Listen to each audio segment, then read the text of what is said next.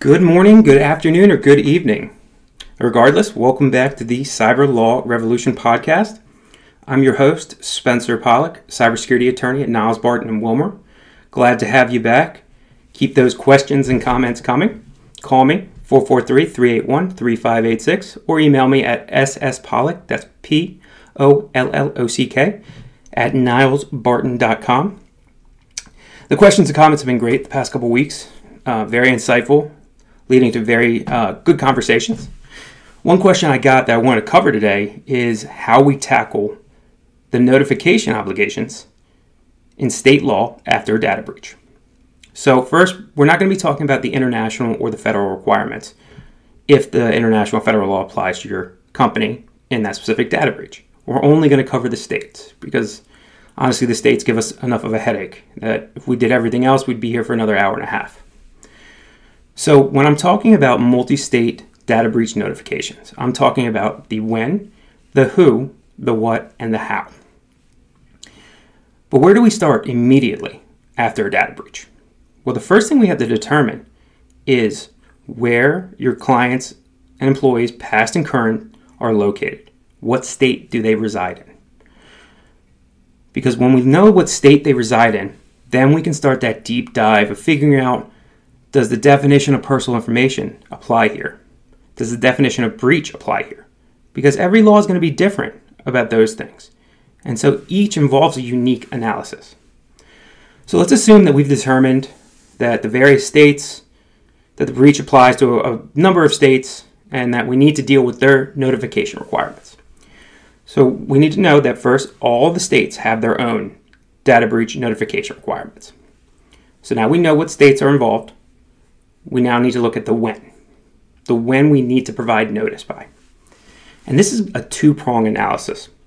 The first prong is we need to figure out when this countdown clock starts, and then we need to determine the timing. So why is the countdown clock starting? Why is that date so important? Well, because we can't figure out when you need to provide the notice by without knowing the exact time that we need to start the analysis. And this is where it gets very complex because the laws are ambiguous and they don't define a lot of the terms they use within the cyber laws. So to give you an example, 13 states say that you have to notify when you discover or when you're notified of a breach. And what that means is maybe the second you learn of it, you need to get on the notification timeline. Maybe it's after you've really figured out, which could be a month. It's unclear. 23 states say the same thing, but they also say when you find out it involves personal information, which probably pushes that clock back farther, gives you more time. 11 states say that the clock starts after you've completed an investigation, i.e. when you finished looking into the breach and that you know that personal information was impacted involving residents of that specific state. And then you get specific laws that are just completely different. Massachusetts says when you know or have reason to know of a breach. And that's a very tight time frame. Because if you imagine if you find out maybe that you were hacked, but you don't know what to do and you wait a couple of days, maybe you wait a week before you involve legal and technical, that makes your timeline to notify people within Massachusetts very tight. And then you get a state like Georgia. Georgia has no time frame. They don't tell you when they want it delivered. But that doesn't mean you just get to sit on it, because I can guarantee you the state attorney general in Georgia will not be thrilled if you just sit on it for months. So once we know when the clock starts, then we look at the timing aspect. Now, most of these states define the timing, when to provide notice, by saying either as soon as possible, without undue delay, or most expedient way as possible. So it gives you a little bit more wiggle room to complete your investigation, to secure your systems, and determine what individuals you need to notify. Some provide an actual time frame, a drop-dead date. 2 say 30 days. That's Florida and Colorado. That's the tightest time frame for states, although it's going to vary If you're regulated by the GLBA, if you're regulated maybe in the insurance industry, they get a lot tighter. Specifically in the insurance industry, it's about 72 hours, but we're not going to go down that rabbit hole right now. 10 states say you've got 45 days. 5 states say that you've got 60 days. Most of these laws are going to give you an exception, which means they're going to let you have longer time to provide notice if you need to involve law enforcement. So after we know when we need to provide it, we need to figure out who we need to provide notice to. Every law is going to say that you need to provide it to the individuals impacted. But then some laws are going to say you need to provide it to some government regulator, government authority.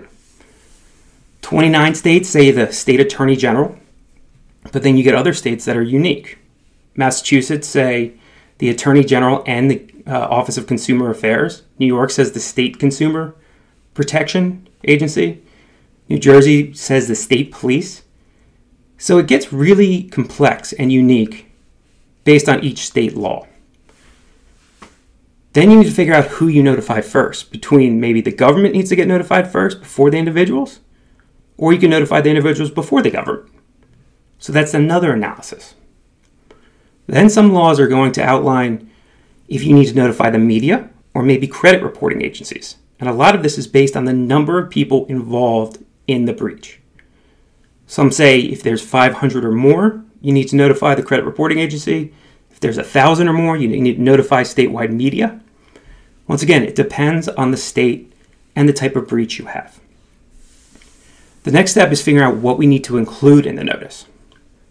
Generally, the universal standard of the notice that goes out needs to include a description of what happened, the investigation, the remediation, the information impacted, the risk to the individual, how the individual should protect themselves, contact information for your company, and contact information for potential government organizations and regulators.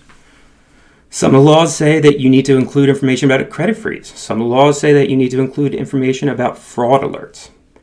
Others say include information about identity theft. If it involves an email, there's unique things that you need to include at that point. Some require you to include and offer credit monitoring. Once again, it's a state-by-state individual analysis that needs to be done before these notices go out. Because if you don't include the proper information, these state regulators, the government, they're going to come down on you for failing to do that, because it's just not reasonable not to read the law, not to understand the law, and not to make sure that you're legally compliant with these steps. Finally, it's the how you're going to deliver these notices to these individuals. All states say that you can do it by mail. They say, the last address you have on file, you can do it that way. But a lot of times the question a client's going to have is, how do we know that we have the right address? And that's very difficult. And it's just about taking reasonable steps and a good faith effort to find a good address or to use the last address on file.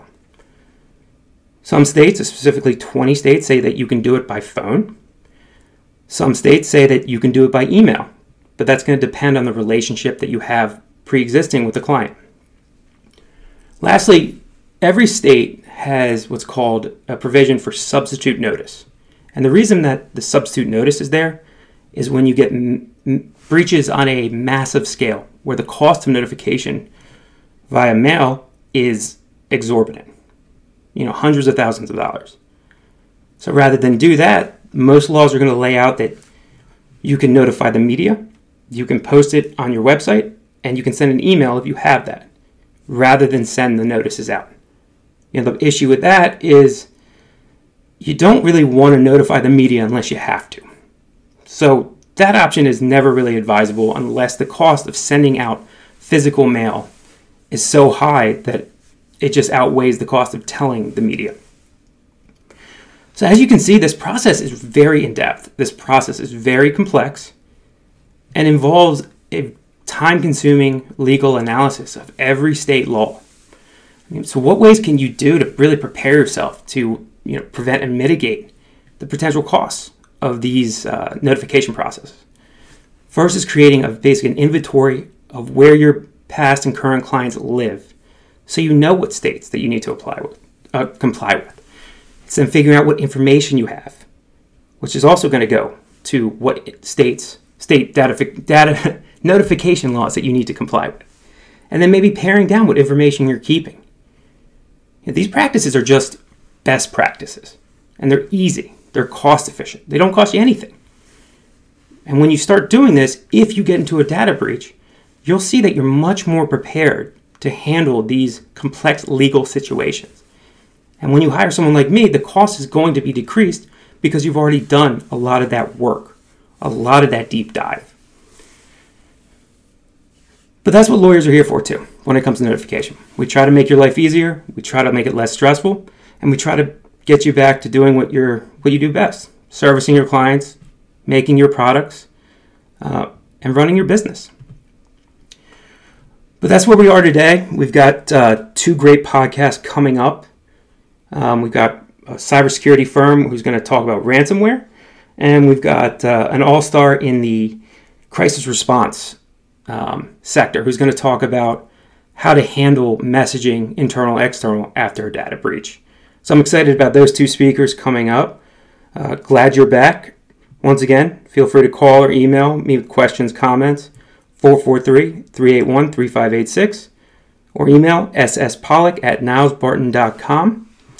Thanks again for being here, and I look forward to having you back on the next one. Have a good day.